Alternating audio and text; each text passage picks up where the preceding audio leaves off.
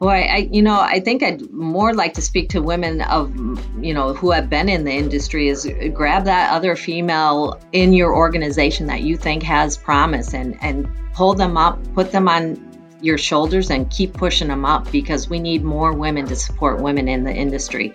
And I'm seeing it more and I'm very pleased, but I think we need more women just to reach down, pull up the next generation and really mentor them. This is the Women of American Manufacturing podcast, where we highlight female leaders and influencers who are revolutionizing the industry. In every episode, we explore each guest's journey into manufacturing, their vision for the future of American manufacturing, and the innovation, creativity, and communication that they bring to the industry. Thanks for being here. Let's get started.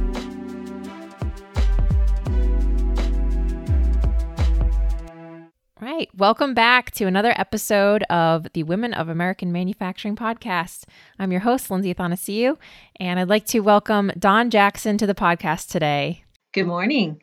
Good morning. How are you, Dawn? I'm great. Thank you, Lindsay. Awesome. Well, I hope you have your coffee because we're in for a great conversation today. And to kick everything off, I would love for you to share who you are, where you work, what your role is there, and we'll lead off from there. Sure. My name is Dawn Jackson. I'm the Director of Sales for Streamlight Incorporated. We're a manufacturer of professional flashlights. I've been in the industry for 34 years. I hate to say it, but started as a shoprat, in the cutting tool holder industry, moved over to Streamlight, which is more in the safety industry about 20 years ago. So I've been with Streamlight for 20 years. I live in Bellevue, Iowa. And the company is located in Eagleville, Pennsylvania. And we're about a 48-year-old company, privately held, but professionally ran. I love that you said you hate to say that you've been in the industry for 34 years. I mean, nobody likes to date themselves, right? But to be able to say that you've been in an industry that long is pretty awesome. It's kind of uncommon these days. It is. And we find in the manufacturing sector, though, it's really amazing. We always say people are recycled. So while you see people in one position, you may see them at another company, but still in the same industry. Most people that join manufacturing in the industrial sector, safety sector, they really don't leave. I really don't know a whole lot that leave the sector. They just really move from company to company, basically based on opportunities. Well, that's what we want in manufacturing, right? We want to keep people. Right, exactly. I like that term, a recycled person. I don't know if I'd want to be considered a recycled person, but I like what you're getting at with that. So tell me a little bit about how you came to be where you are today. I know you didn't start your career in manufacturing, but you called yourself a shop rat. So what was your gateway into the shop and then all the way up to Streamlight today? Sure, absolutely. Well, I started out as a secretary. That was where I had my first degree as a legal secretary, believe it or not. I worked at a bank for a few years, and then I knew that manufacturing, probably would give me better opportunities, even as a secretary. The pay was better, the benefits were better. So I moved over to my first position in manufacturing, which is Collis Tool Corporation. That was my first job in manufacturing. It was a small company. I learned everything from, working in the plant, doing CNC programming, inside sales, and eventually being promoted to the sales manager. I had a fantastic mentor. Paul Gassman was his name, and he still owns Collis today. But he believed in me. He allowed me to go back for my education, of which the company paid for a good portion of that. And I went back to school for engineering and business, and it just allowed me to grow in a way that, to be quite honest, I never thought I would have those opportunities or have them still today. So I spent about 11 years at Collis. We eventually sold. Collis was sold, and then I had an opportunity to move over to Cutting Tools, a company called MA Ford Manufacturing. So I spent about 4 years there as the sales manager. And then, there were not many women in the industry back in the day.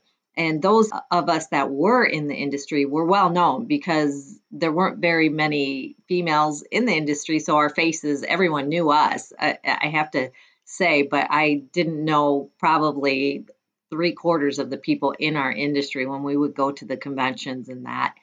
But I had an opportunity. A company called Streamlight solicited me from one of those events, and kind of the rest is history. They like my background into industrial, the real hardcore industrial. We call it chips and sparks, your cutting tools and abrasives, and they wanted to grow their industrial business. Streamlight really started out in public safety, servicing our first responders, law enforcement, and fire, and they wanted to build that industrial sector. They felt they had a product line that they could take and build on for that and build the company into that sector. So I was hired there as a regional sales manager for 14 states, but was also given the opportunity to grow their national accounts, which is really where I excelled, both at Collis and MA Ford.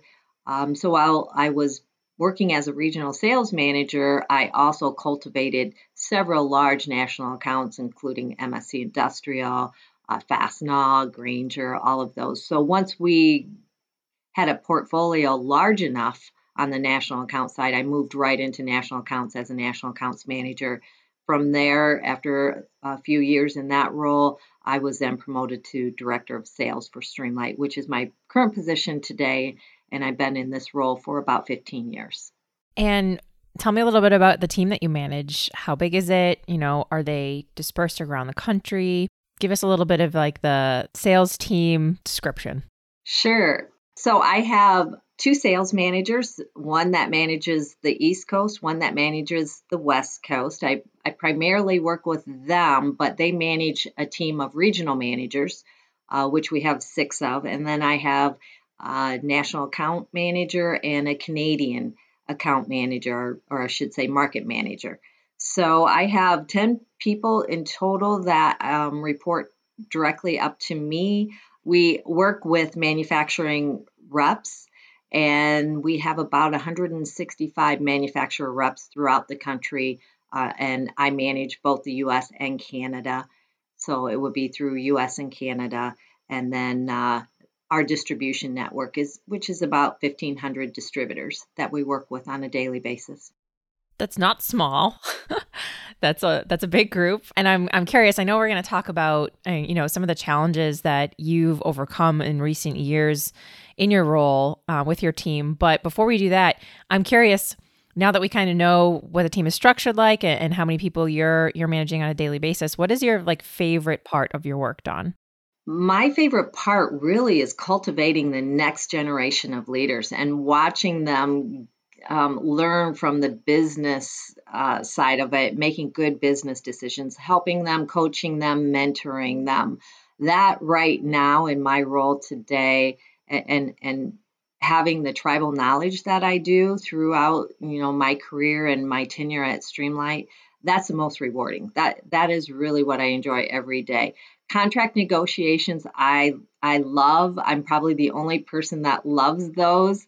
I hate to say it, I do love the win, but I also like to have a win-win for both companies. So while they're challenging, I think it's a great opportunity to have conversations with companies that you wouldn't otherwise have when you get into those negotiations that get a little bit strained, and you're really, trying to sell your value and also have that company recognize that, it's not all about price, and just being able to show that, document that, and have that win-win negotiation at the end.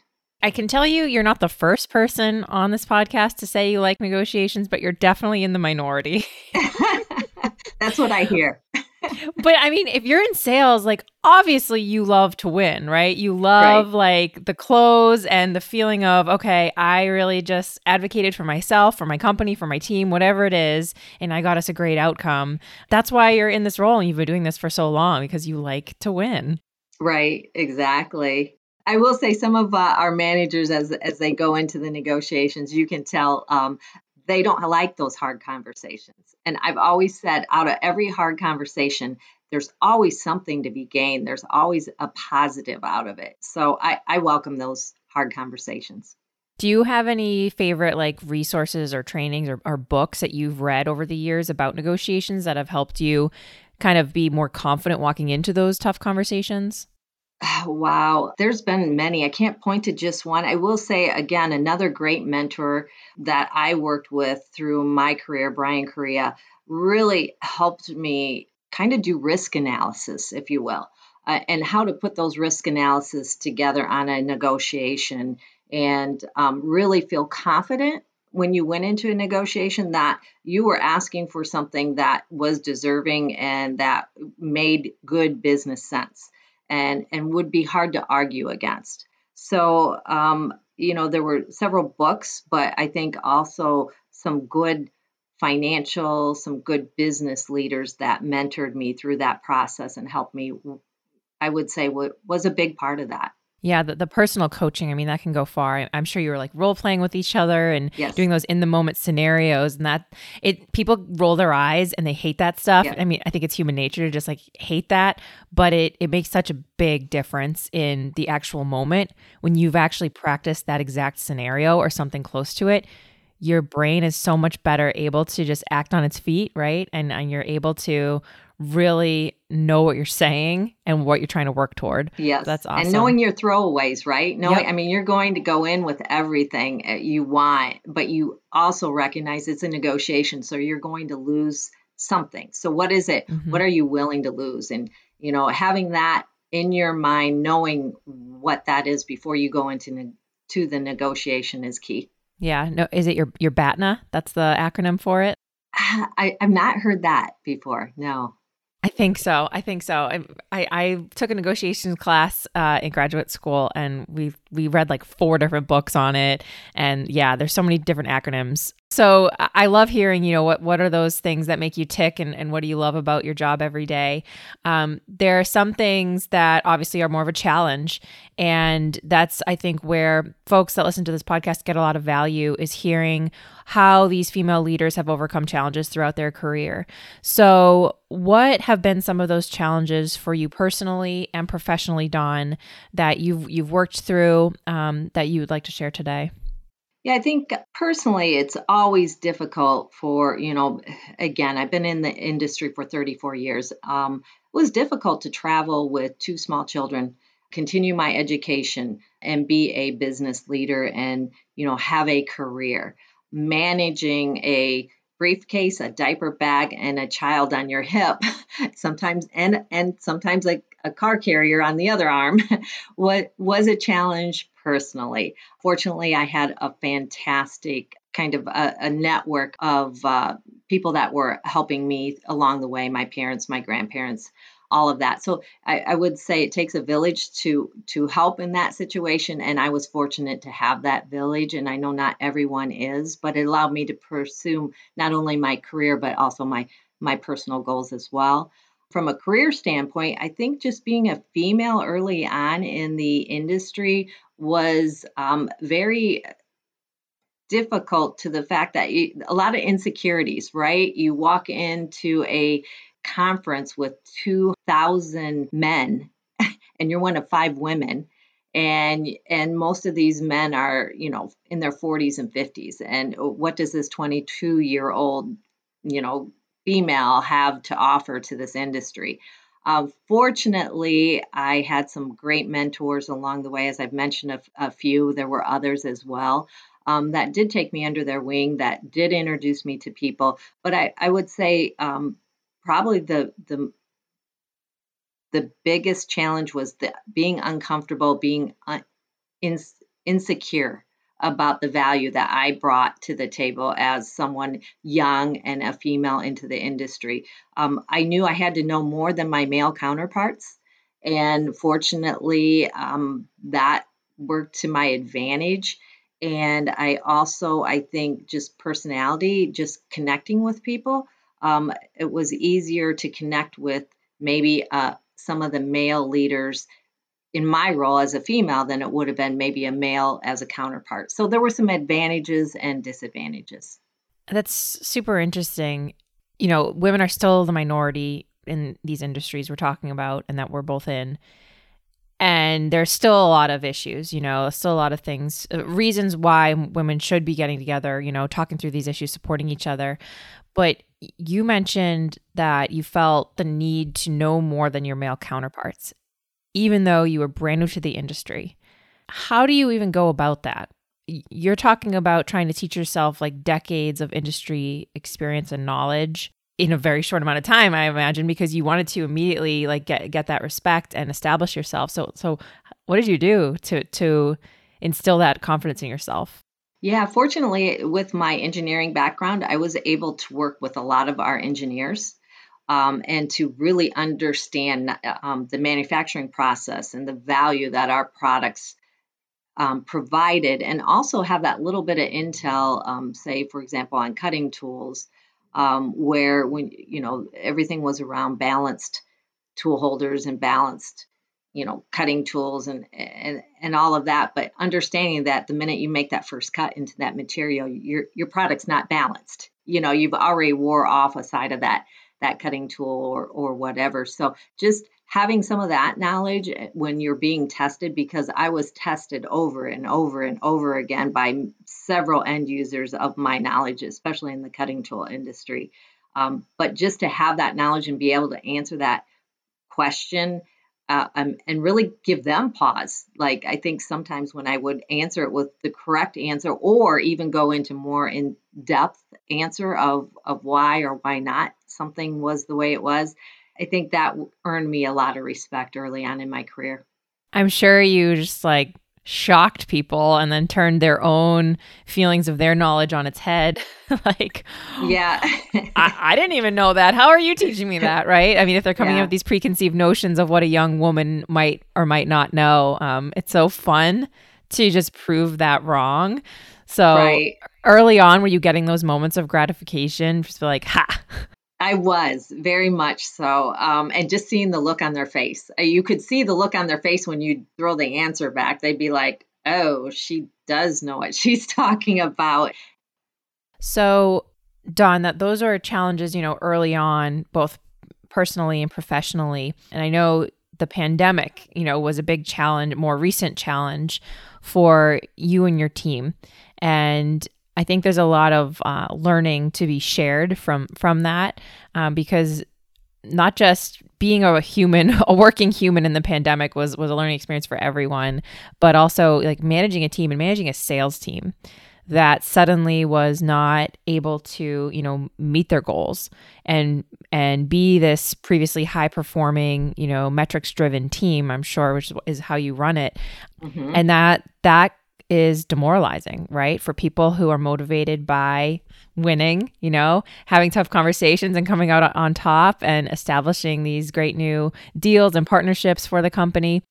So what were your first thoughts when the pandemic started and you saw your team's numbers faltering and maybe you started to see the writing on the wall of what was going to transpire? Yes, it was an interesting time. I can only point to that being similar to when the oil and gas industry, when that fell out, that affected our business considerably as well. So I had a little bit of background in dealing with something similar, but definitely nothing to the extent that the pandemic hit us. The main thing as a leader, I felt, was staying positive. People were afraid that they were going to lose their jobs. Industry was shutting down, numbers were plummeting, and you could see the team being very, very concerned of just their livelihood. So the first thing was really to make them feel secure, make sure everyone knew that, we will get through this. We work for a fantastic company. No one is going to lose their job, and really make sure that everyone stayed positive was the first thing. We also looked at, okay, businesses are shutting down. We cannot get to end users. We had to develop contingency plans pretty early on of what we were going to do in this time where, people were now going to be in their home offices, not out on the road, not, face to face with our customers. So what was it we could do but still have an impact? And we really came up fairly quickly with a list of, those essential businesses that we knew needed our product: first responders, military, your municipalities, people like that food processing that we knew had to continue to do business. They were essential businesses, and we needed to be there for them. So we developed that short list of companies. We also looked at what could we be doing. Really, I'll say the positive thing that came out of the pandemic, it allowed us to step back. We all run so very hard. And sometimes we're running too fast where we don't get a chance to step back and really look at the business and see what we can do to really impact it. So it allowed us the opportunity to step back, look at what we needed to do, analyze our top distribution, our customer base, and what are the tools we need to, when we come out of this, to be successful? And what do we need to do today just to keep things going, to be front of mind so that when the faucet turned back on, Streamlight was the first person that they called for assistance as they brought their plants back up online. So that was done early on. A lot of contingency plans. We brought in our manufacturers representatives into those conversations. We set short-term goals of things that the sales team could work on in like 6-week increments. For this 6 weeks, here's what we want to do. And they were tied to some of their performance matrices, and they had to document that. So that, I think, gave them a sense of purpose that they could impact something, and not just be sitting in their office and just pondering what's going to happen with our business. And I think early on, we saw some successes from that. We saw some wins from that. And then as the pandemic continued and we were able to get some new technology, we were now on Microsoft Teams, which we never had before. And I that's one positive that came out of the pandemic. As far as I'm concerned, our company may have never, I shouldn't say never, it may have been several years before we would even have that technology, and we were forced to get it almost immediately, which is fantastic. So that opened a whole nother opportunity to reaching distributors, manufacturers, reps, training.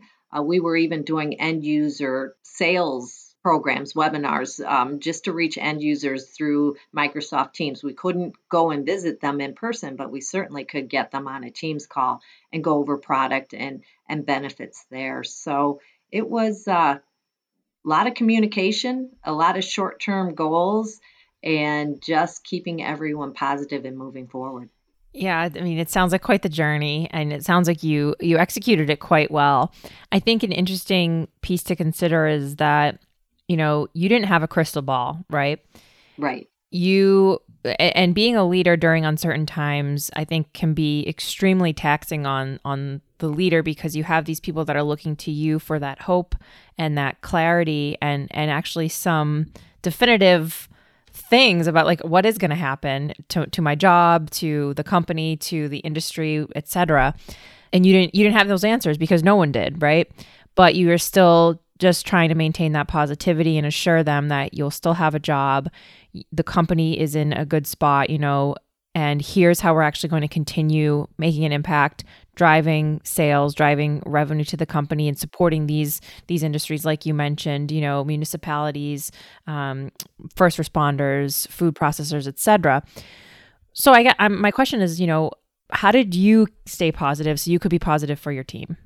I just started doing a lot of research, of course, and reading, and I attended some webinars and just on new technology, things we should be doing, could be doing. And it just opened up a kind of a different outlook. Again, I had more time to do that, right? Where in my day-to-day job, as business comes back online, you're busy, you're answering questions, you're keeping people moving forward, you're negotiating. But it allowed me to look at different technologies for, our website and sales and what opportunities would come out of the pandemic. I knew that business would not be the same again, that we're always going to have a virtual side of our business, either trade shows or training.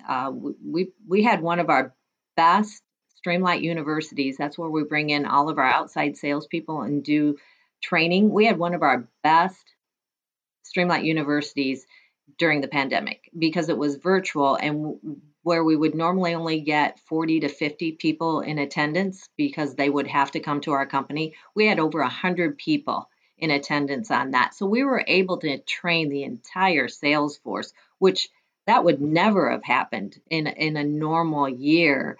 So I think my positivity was I was excited. I was excited at the technology that we would be investing in. I was excited at what new things were going to come out of the pandemic as far as how we do business and how distribution does business and what they would need to do to continue to develop their companies, which all good. It was all good that came out of it. Did we have to go through a little bit of pain to come to the other side? Absolutely. But I think that pandemic had a lot of good things, positive things that came out of it, that it may have been 2, 3, 5 years down the road before any of us saw that kind of change.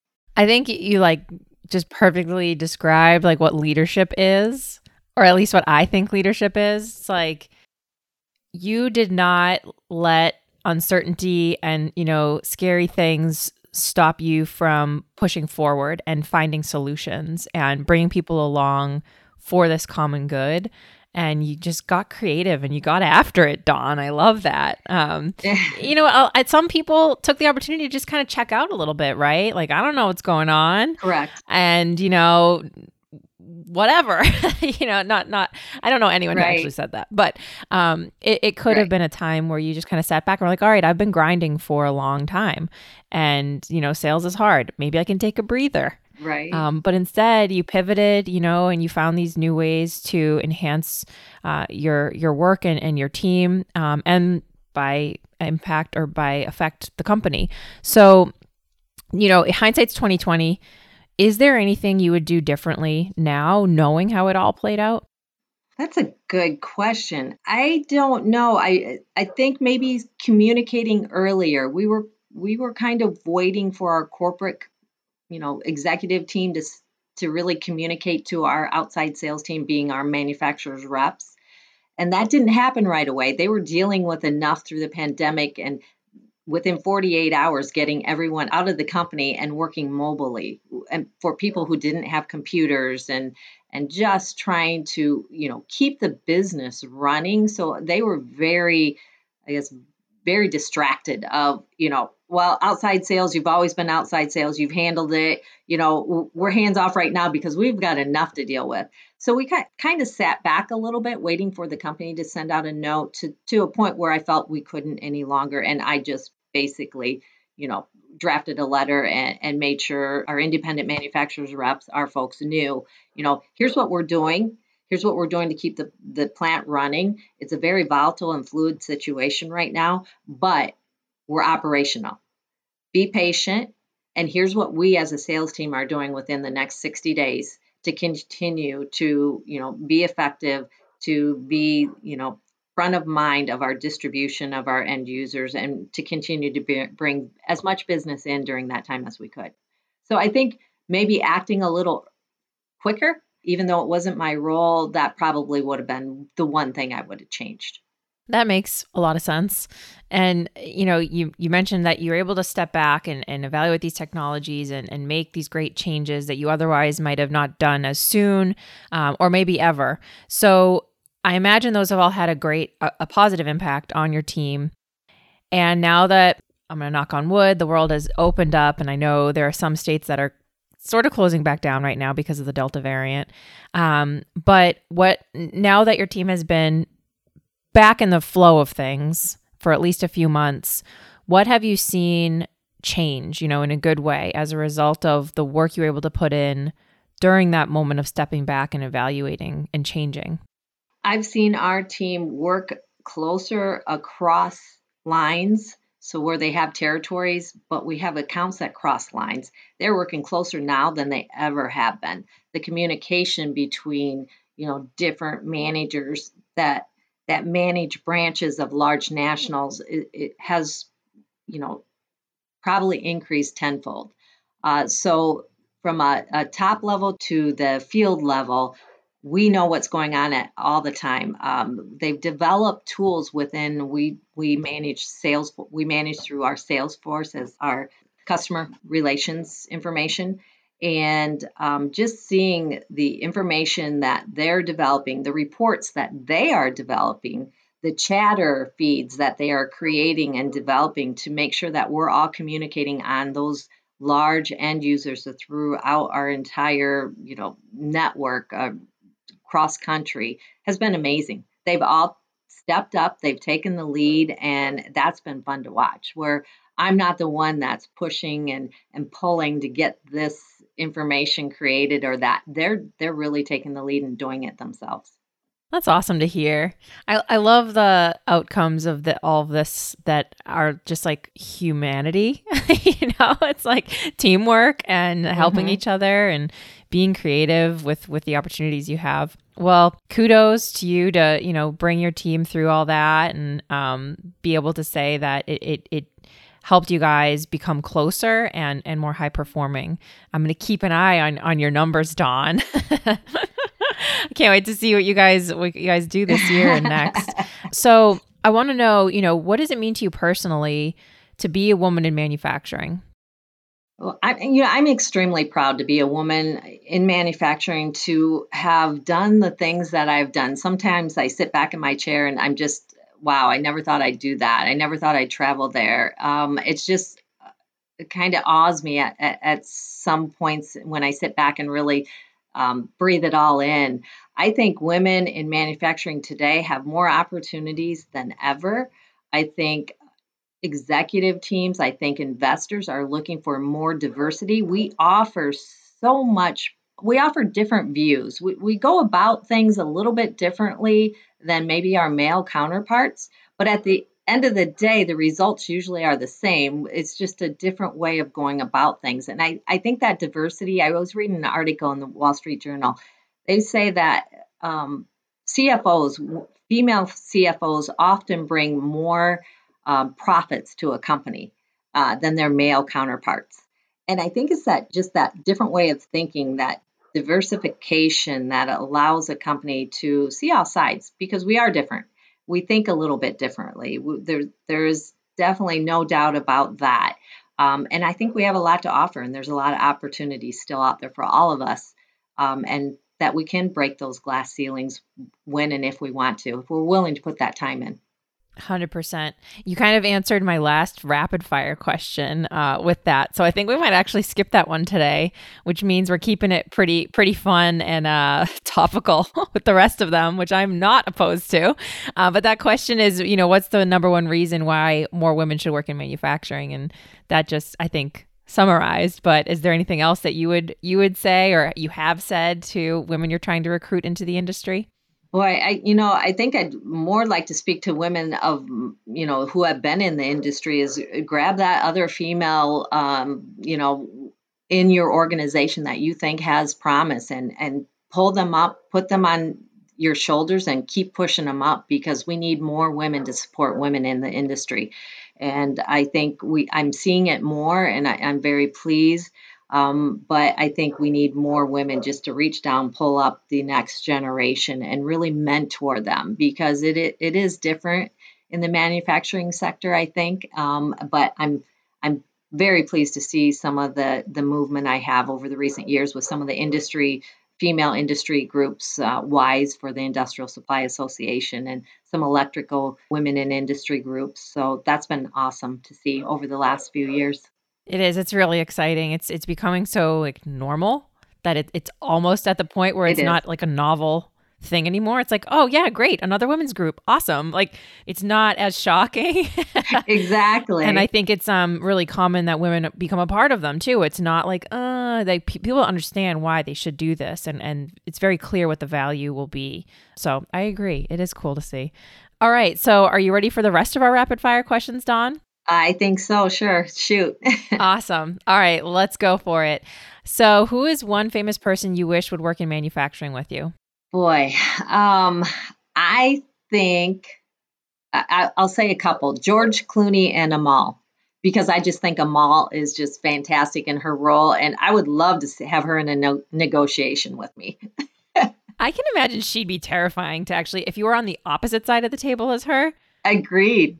She's too smart. Like, I know, but boy, would I love to have her. Oh, yeah. Oh, yeah. That's awesome.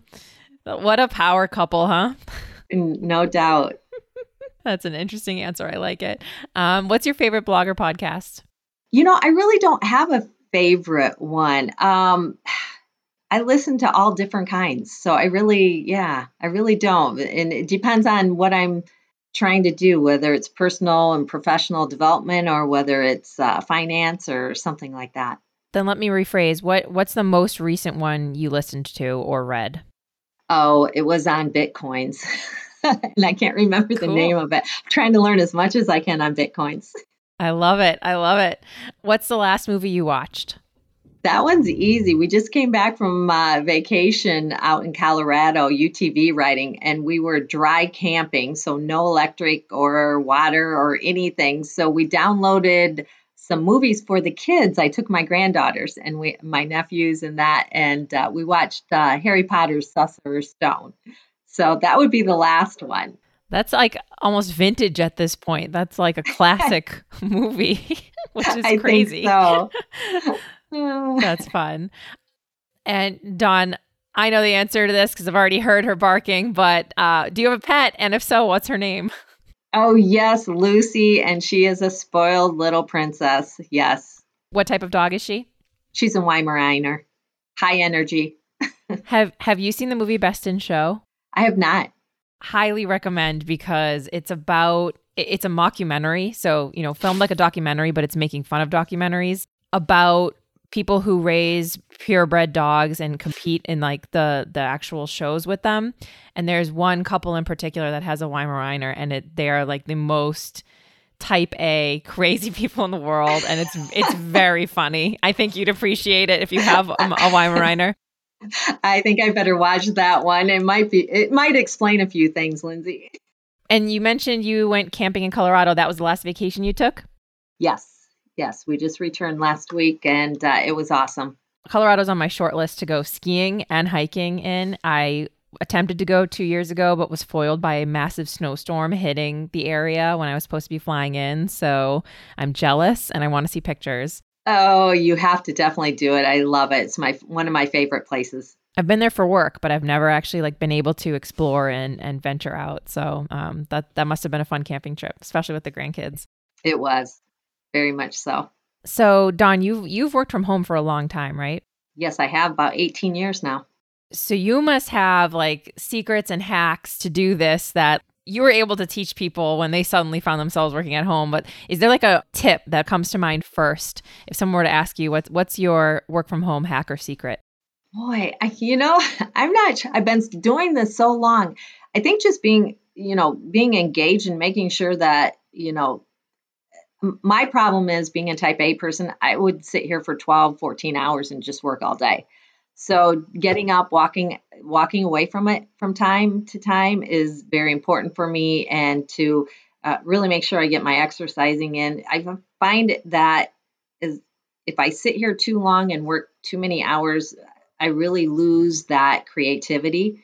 So walking away, exercising, and making sure that I'm allowing enough time for me, that definitely helps from a professional perspective for sure. Yeah, I love that. I totally agree. I know when my hip flexors start hurting that I've been sitting too long.